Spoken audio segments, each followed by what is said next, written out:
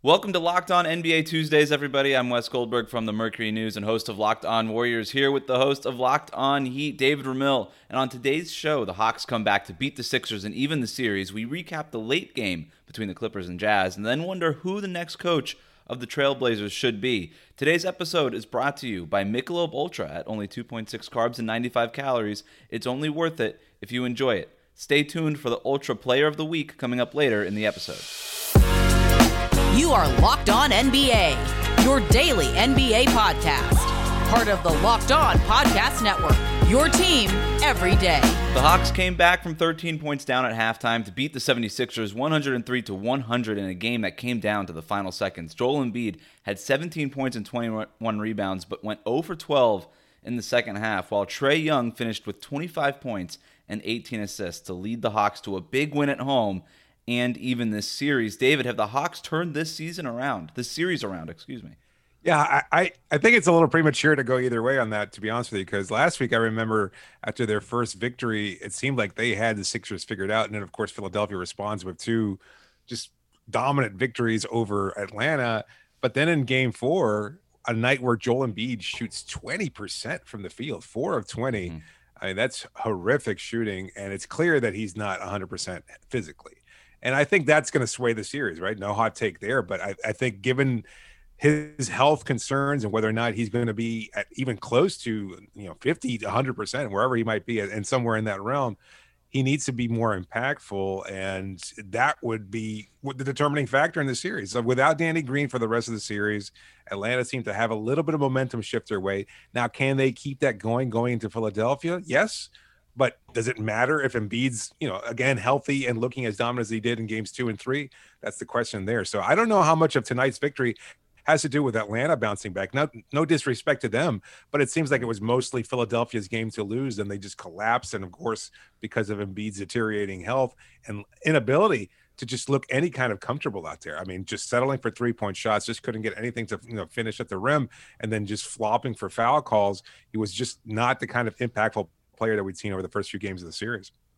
No Danny Green in the game, of course, out with the injury. Furkan Korkmaz started for him at shooting guard. But look, I think Embiid, you mentioned, can he be as dominant as he was through the first few games of the series? Could he be as dominant as he was in the first half of this game, David? I mean, in the first half, he looked absolutely unstoppable. Yeah. I think he was 4 of 8 overall. He scored basically most of it, 13 points, I believe, in the first half, and was doing it everywhere, right? Unstoppable in the paint, unstoppable from the perimeter, was picking his spots exactly when you want him to. I tweeted at one point in the game, I mean, even Shaq and Chuck couldn't have been upset with the way Joel Embiid was playing because he was just picking his spots so perfectly. And then the Hawks come out in that second half, and I do want to throw them some credit here because they start doubling Embiid early on. And, I think the broadcast was making a lot of, hey, make Joel Embiid beat you, let him get his 40 or 50, and then force the rest of Philadelphia's shooters to beat you. Well, that didn't work in the first half. That's basically what they were doing. They were basically letting Clint Capella go single coverage on Joel Embiid. Well, Joel Embiid made Clint Capella look like Trae Young in that first half defensively. And then in that second half, they start to double Embiid. They get the ball out of his hands. They basically put a wall with their big lineup. They go with a lineup with Clint Capella, John Collins, and Danilo Gallinari that I thought was very smart by Nate McMillan.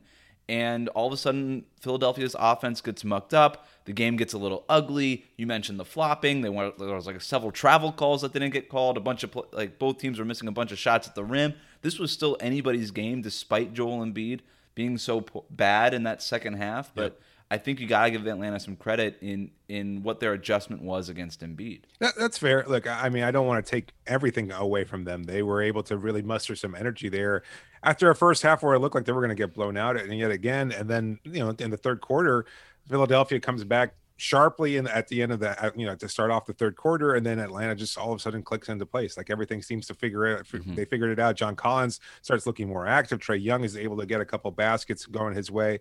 Bogdanovich looks as impressive as he has been to finish with 22 points in the night. So impressive game from them. But I still feel like this is Philadelphia series to win if they can somehow get Embiid to not shoot 20%. I mean, just think about that. If he shoots anywhere, if he shoots 30% of the night, they still win. So that's obviously subpar for him. So it was good No, he goes 0 for 12 in the second half. I mean, if he makes that layup at the end, if he's 1 for 12 in the second half, that's probably enough for Philadelphia to win this game. Yeah, good point. And look, they're not getting consistent scoring from everybody else. Tobias Harris was solid, 8-15, but it's Tobias. Seth Curry had a big game, 7 of 11, but not a lot of depth there. And Danny Green wasn't exactly contributing much offensively, but he's still a factor out there. You still have to respect the 3-point shooting. Yeah, they weren't getting anything off the bench, and that's the thing when you don't have Danny Green, right? Is you don't have Korkmaz coming off the bench. I mean, he had 10 points on 2 for 5 from 3-point range. The floor spacing element was there. Hit a big 3-pointer late, Korkmaz did. I actually thought at the end there, I was a little, they were down 3 with the final possession, and Shake Milton, they take Ben Simmons out of the game for that last offensive possession, which makes a lot of sense because Ben Simmons can't shoot. And you put Shake Milton in there in his place, and John Collins is playing way off of him, backpedaling. They're getting out. For some reason, John Collins is the guy closest to Shake Milton. Shake Milton's like the ultimate irrational confidence guy, isn't he? Like, he takes that shot. That's kind of the whole point of Shake Milton. And Collins is playing like 7 feet off of him. And I guess, I don't know if Doc Rivers said, hey, get the ball to Seth Curry because he's obviously the best 3-point shooter and we want to try to tie this game up. But he had a wide open shot, Shake Milton did. And, he didn't take a ton of threes in this game. I don't know if he was out of rhythm. He was 1 for 2 in the game, but take that shot. I thought he had it. Yeah. Instead, he gives it to Seth Curry. And by the time he gets it to him, you've got like 3 Hawks defenders draped all over him. And I didn't think that shot really ever had a chance. Yeah, look, I mean, 2 of 7 overall for Milton, and you need certainly a stronger showing than that. It was a fun game, and it's been an interesting series overall. Look, I mean, for it to be tied 2-2, considering how lopsided games 2 and 3 were, Atlanta should feel good about themselves. So I feel like momentum could shift to either way. I mean, that's something, kind of vague there. And I hate to say that for the sake of our listeners, but the reality is Philadelphia could get things going if Embiid is healthy and dominant, just as he has been. And they'll have another opportunity to show that back in Philadelphia. But for Atlanta, they were able to at least hold their own. I mean, to keep up with the Sixers after those first, after those 2 blowouts, that's a strong showing from them. And you saw Young struggling early in the game, and then he kind of bounces back. And 3 of 11 from 3-point range, that's subpar shooting for him, but still had that confidence going. And I have to shout out his dynamic passing, 18 assists in the night. What a playmaker there. Incredible. And did not get threatened by Philadelphia's size either, right? Like, just kept going to the basket. He missed probably 3 or 4 bunny layups in that fourth quarter, but he didn't phase him, right? And that's the thing with Trae Young is, for some players, that's a negative. But for him, he needs to, I mean, look, if he makes half of those missed layups, it's not, the Hawks probably aren't faced with a final possession where they could lose the game. But, I'm glad you shout out Trae Young there. It feels like Atlanta, talking about the series as a whole now, with Embiid kind of slowed and maybe dealing with some health concerns here, and Ben Simmons just struggling at the free throw line and not being a factor offensively. Like, the Hawks have 4 of the best 5 players in this series, 3 of the best 5 players in this series, something like that. Like, the way that they're playing right now, I'm not talking about, generally speaking, what we project these players to be normally, but in this series, the way that Ben Simmons just hasn't been good. I don't care, people can come at us for, he's so versatile defensively. At some point, you got to score points. And right now, the Hawks just have a bunch of dudes who can score points. Yeah. And they seem to be enjoying everything about it, too. It's just... Yeah. For them, when they're out there and they're playing their best, like even guys like Clint Capella, John Collins, Trae Young, everybody, Bogdanovich, they just seem to have this kind of level of enjoyment for the game. And I think the Atlanta Hawks collectively, much like they were a few years ago when they were named All-Stars, those are my players of the week, my Michelob Ultra players of the week. I look at that Hawks team, and this is a team that's young, that's excited, happy to be there. Obviously, they got a big series win over the New York Knicks that were heavily favored, and then they're able to hold their own against the Sixers. That's a team that's figured it out. They understand exactly what they need to do, and they're able to do so with just a level of joy and happiness that you don't often see from young teams at this stage in their careers. But for them to be able to get there, it's kind of like drinking a Michelob Ultra, something that's so enjoyable to do during the game because it's only 2.6 carbs, only 95 calories. And to me, watching the Hawks being so happy out there, it creates a level of success, a level of joy. And look, enjoyment might not be the end game. It's the whole game. And I think Atlanta certainly embodies that.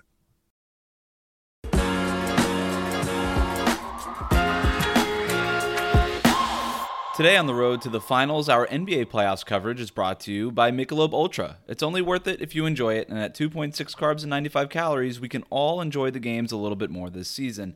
Let's go now to the Clippers' dominating win over the Jazz. This game was over early with the Clippers going up 30-13 after one, led by Kawhi Leonard, Paul George, and Marcus Morris. They would lead by as many as 29 points, and they maintained a healthy lead throughout the game, even when the Jazz went on a few runs. Donovan Mitchell finished with 37 points, but he didn't get much help as LA's small ball defense suffocated this regular season's number 4 ranked offense, which shot just 43% in the game.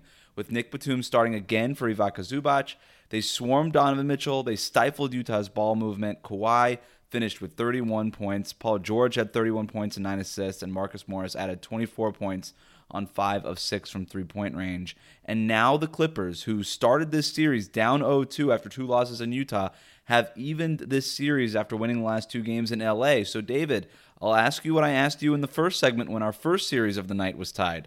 Have the Clippers taken control of this series? You know, you're putting me on the spot here. I can't answer these questions. I honestly don't have any. What do we pay you for? I don't know. Honestly, I don't know. There's a clear answer. I feel like I'm being purposely vague here, but I look at what happened in that game, and it kind of boils down to me as to just Jordan Clarkson having a horrific game. Just 8 points, 3 of 12 from the field. Some of those points came late in the game, and that was almost a turning point for me watching the third quarter when Utah starts kind of figuring out the pace of the game after handling the original impact from that first blow by the Clippers, and then they kind of figure it out. They start getting into a groove a little bit. Joe Ingles is really clicking. He's at least making the offense hum and kind of giving them a purpose, a sense of the intent, I think, is what was missing from them in the first half, and they start slowly building that, and Joe was at the forefront of that. They take him out of the game. They put Clarkson in, and everything kind of just falls apart. The Clippers build their lead back up to 20-something points, and from that point on, the Jazz are just playing catch-up. And so I think the game was winnable for Utah, despite that early blowout feel to it. And they could have come back. They could have closed the gap a little bit more, and who knows what happens in the fourth if maybe 1 or 2 players catches just a little bit of fire and they start knocking down a couple of shots. So I can't say that momentum has completely shifted in the Clippers' favor. Of course, they'll go back to Utah now. If Mike Conley Jr. is going to be healthy at any point, that shifts the series back for Utah. If Clarkson, as we've seen throughout his career, bounces back and has even a decent game, it should be something that's winnable for the Jazz. So I don't think momentum has completely shifted. The Clippers do look pretty good. I mean, Leonard and Paul George look absolutely phenomenal. George's shooting was timely. As much as we've made fun of playoff P over the last couple of weeks and months, and certainly a couple of seasons, he looked every bit the playoff hopeful that a lot of people expected him to be. So I think it's a good sign for the Clippers, but I don't think it's quite dooming of the Jazz either. Like, I just don't feel any sense of dread, and I don't see that Jazz are completely out of the woods at this point, or incapable of taking a lead back in the series. Yeah, it's a good point you make about it. Felt like Donovan Mitchell was just waiting for somebody else to step up. Like, the Jazz was just begging for somebody, because you've got one of Kawhi or Paul George seemingly every time Donovan Mitchell crosses half court in front of him, and then they would double him with Patrick Beverley or some other backcourt player. And look, Donovan Mitchell, as good as he's been in these playoffs, and he's been absolutely phenomenal. He's phenomenal again, 37 points. It took 9 of 26 shots, but he had to take all 26 of those shots. 6 for 15 from three-point range, was relatively efficient. But he had 5 assists to 5 turnovers. And that's the number I'm looking at, because they would swarm him when he would pass half court. As good as he's been, he's still undersized when it's a guy like Kawhi or Paul George in front of him.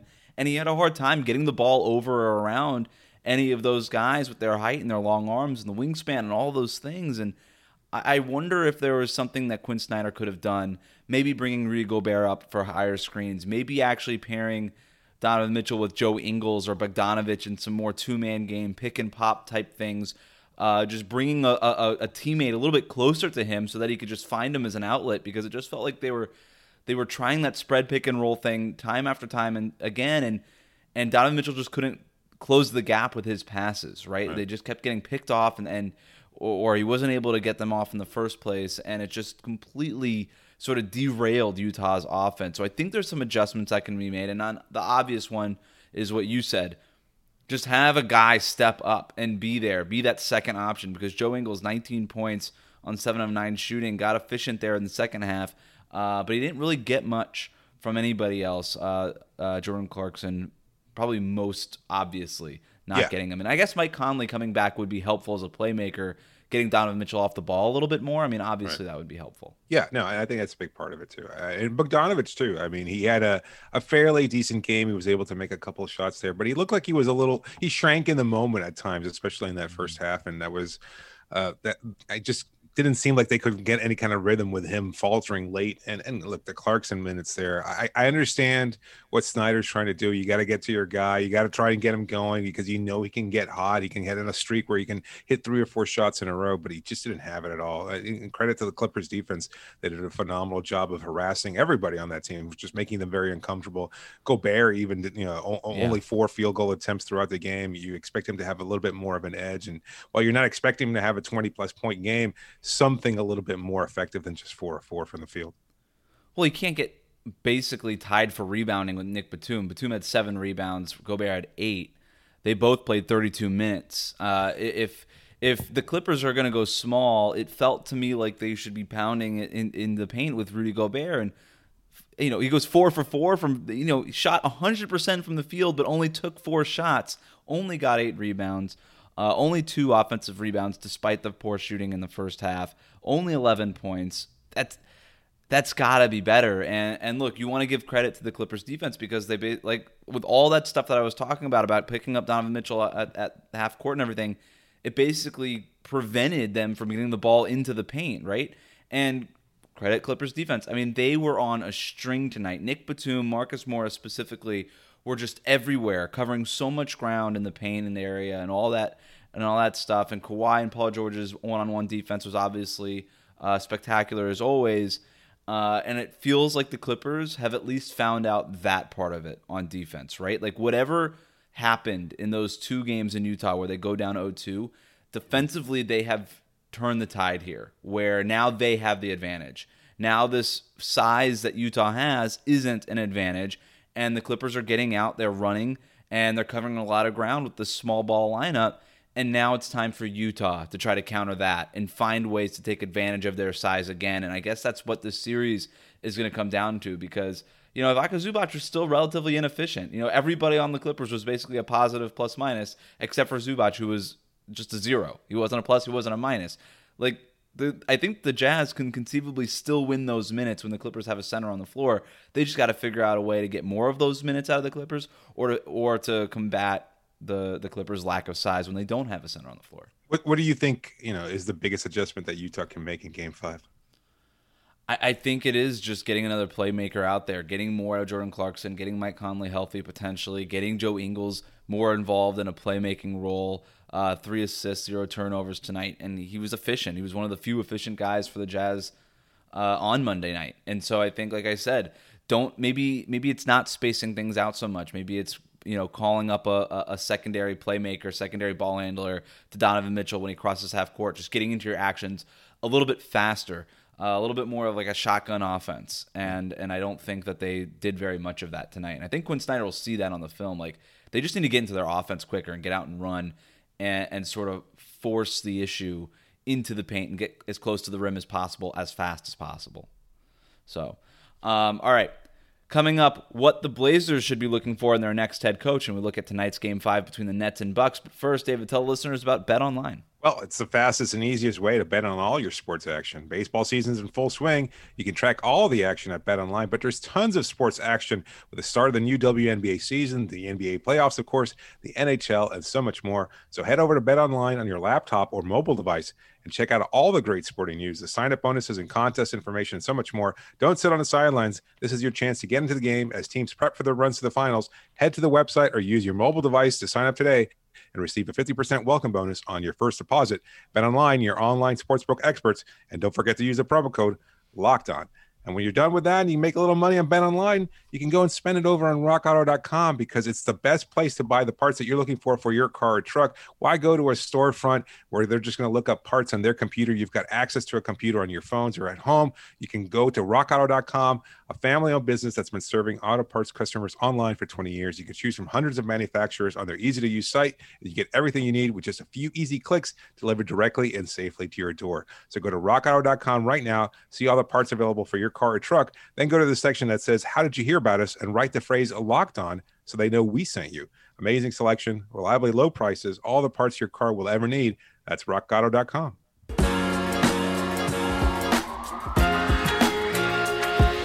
When you're done listening to us here, go check out Locked On Today to get all of the sports news you need in less than 20 minutes. Host Peter Bukowski has the latest news in every major sport with the help of our local experts. Follow the Locked On Today podcast on the Odyssey app or wherever you get your podcasts. It's time for NB Ad Libs, where we fill in the blanks on the league's biggest stories. According to The Athletic, the Mavericks are run by, quote, Shadow GM Haralabos Voulgaris, a report that Mark Cuban called BS on his Twitter account. This report should be blank for Mavericks fans, David.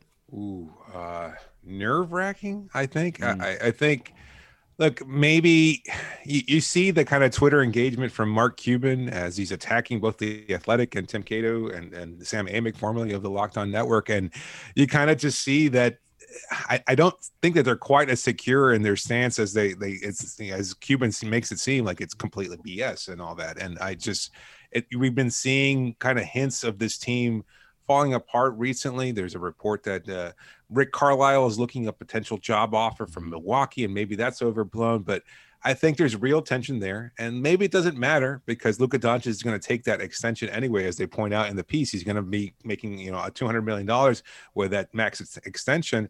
But at the same time, you want some kind of consistency. You want your superstar, your generational type player in Doncic to buy in completely to what that franchise holds, what they represent. And that's top to bottom, whether or not he agrees with the coach, the front office, and everything else. And it seems like there's obvious friction there. And if that's the case, that's not very encouraging for Mavs fans. Yeah, it should be bookmarked, David. I mean, if Luka signs this extension, great. But 4 or 5 years down the road, if Luka is, or maybe even sooner than that, Luka's looking to get to another team, Mavericks fans can go and find this report and maybe say, hey, maybe this was the start of whatever friction that there was in the Mavericks front office that led to Luka wanting out in the first place. Damian Lillard's next coach in Portland should be blank. Whoever he wants. You got to keep Damian Lillard. We're just talking about Luka potentially wanting out 4 or 5 years from now. Damian Lillard could want out 4 or 5 days from now. Right. He already came out and said he wanted Jason Kidd, and the Blazers came out and said, well, we're not going to do that. So pick a different one. I don't know what the intent behind that was. But look, according to Adrian Wojnarowski, Mike D'Antoni could be an option. He's interviewing for Portland's head coaching job this week. You've got Clippers assistant Chauncey Billups. You've got the Spurs' Becky Hammon. All are set to interview with Portland this week. Okay, just do the interviews. But then who cares about how the interviews go? Then just say, hey, Damian Lillard, out of those 3 candidates or whoever we haven't talked to yet, who do you want to be your head coach next year? And that is exactly who you should hire if you're Portland, because I don't care who the coach is. You're not going to be any good if Damian Lillard's not on your team next year. Yeah, good point. Damian Lillard's next coach should probably be somebody other than anybody in Portland. The reality is because the head coach is not going to fix a busted roster, and I think that's the bigger problem here. I think that's what we're overlooking here is that Terry Stotson into a bad gut. Look, maybe there were some questionable decisions there, but every coach boils down to whether or not there's a roster that's strong enough to implement their vision and make it a reality. And that roster just has been faulty for years. They've gotten some phenomenal performances out of Lillard, but McCollum's been inconsistent at best. They've had injury issues over the last few years. They just haven't been able to turn the corner.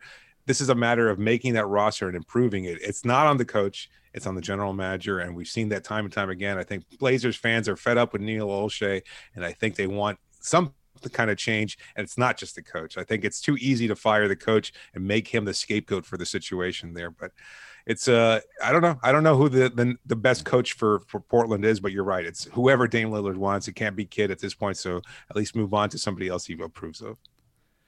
Kyrie Irving missing Game 5 with an ankle sprain means blank for the Nets, David. disastrous. It's a disaster, I think, for the Nets. I think this is potentially a lost season for them. They're not going to get Harden back, and now Irving out of the game, and it seems like Brooklyn has just collapsed. And I mean, that's reasonable considering the fact that you're missing two of your best scorers, two all-time great scorers that just happen to be on the same roster. And I don't know that they're going to be able to figure it out. Look, they've got a decent team aside from Kevin Durant, and they still have KD, but Milwaukee seems like they've figured out their identity a little bit more. After 2 games in Milwaukee, they're back to being the team that was so dominant against Miami. So I'm not sure that Brooklyn has a response for this version of Milwaukee, especially when they don't have 2 of their best scorers out in the lineup. Yeah, it's trouble for Brooklyn, right? I mean, unless Kevin Durant is able to take over in a singular way that we have yet to see him take over, basically since coming back from the Achilles tear. And it's not to say that he hasn't been awesome, but there was an opportunity there in Game 4 for him to take over, and I thought he looked a little passive. And I know he put up good numbers, and he has been putting up great numbers the entire postseason, but there's a difference between him playing off of Kyrie Irving and James Harden to him just being the sole sort of practitioner of this offense and getting guys like Joe Harris and Blake Griffin and Bruce Brown involved. That has been Kyrie's job. That has been James Harden's job when he's healthy. Kevin Durant's got to do more of that right now. I think it's very apt that this betting stuff that has been made a lot of about Brooklyn being underdogs now in this series against Milwaukee, but still being the favorites to win the championship.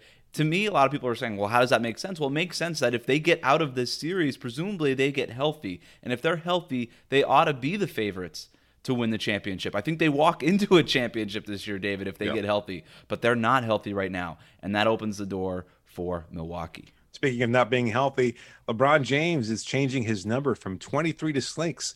That is blank for the Lakers.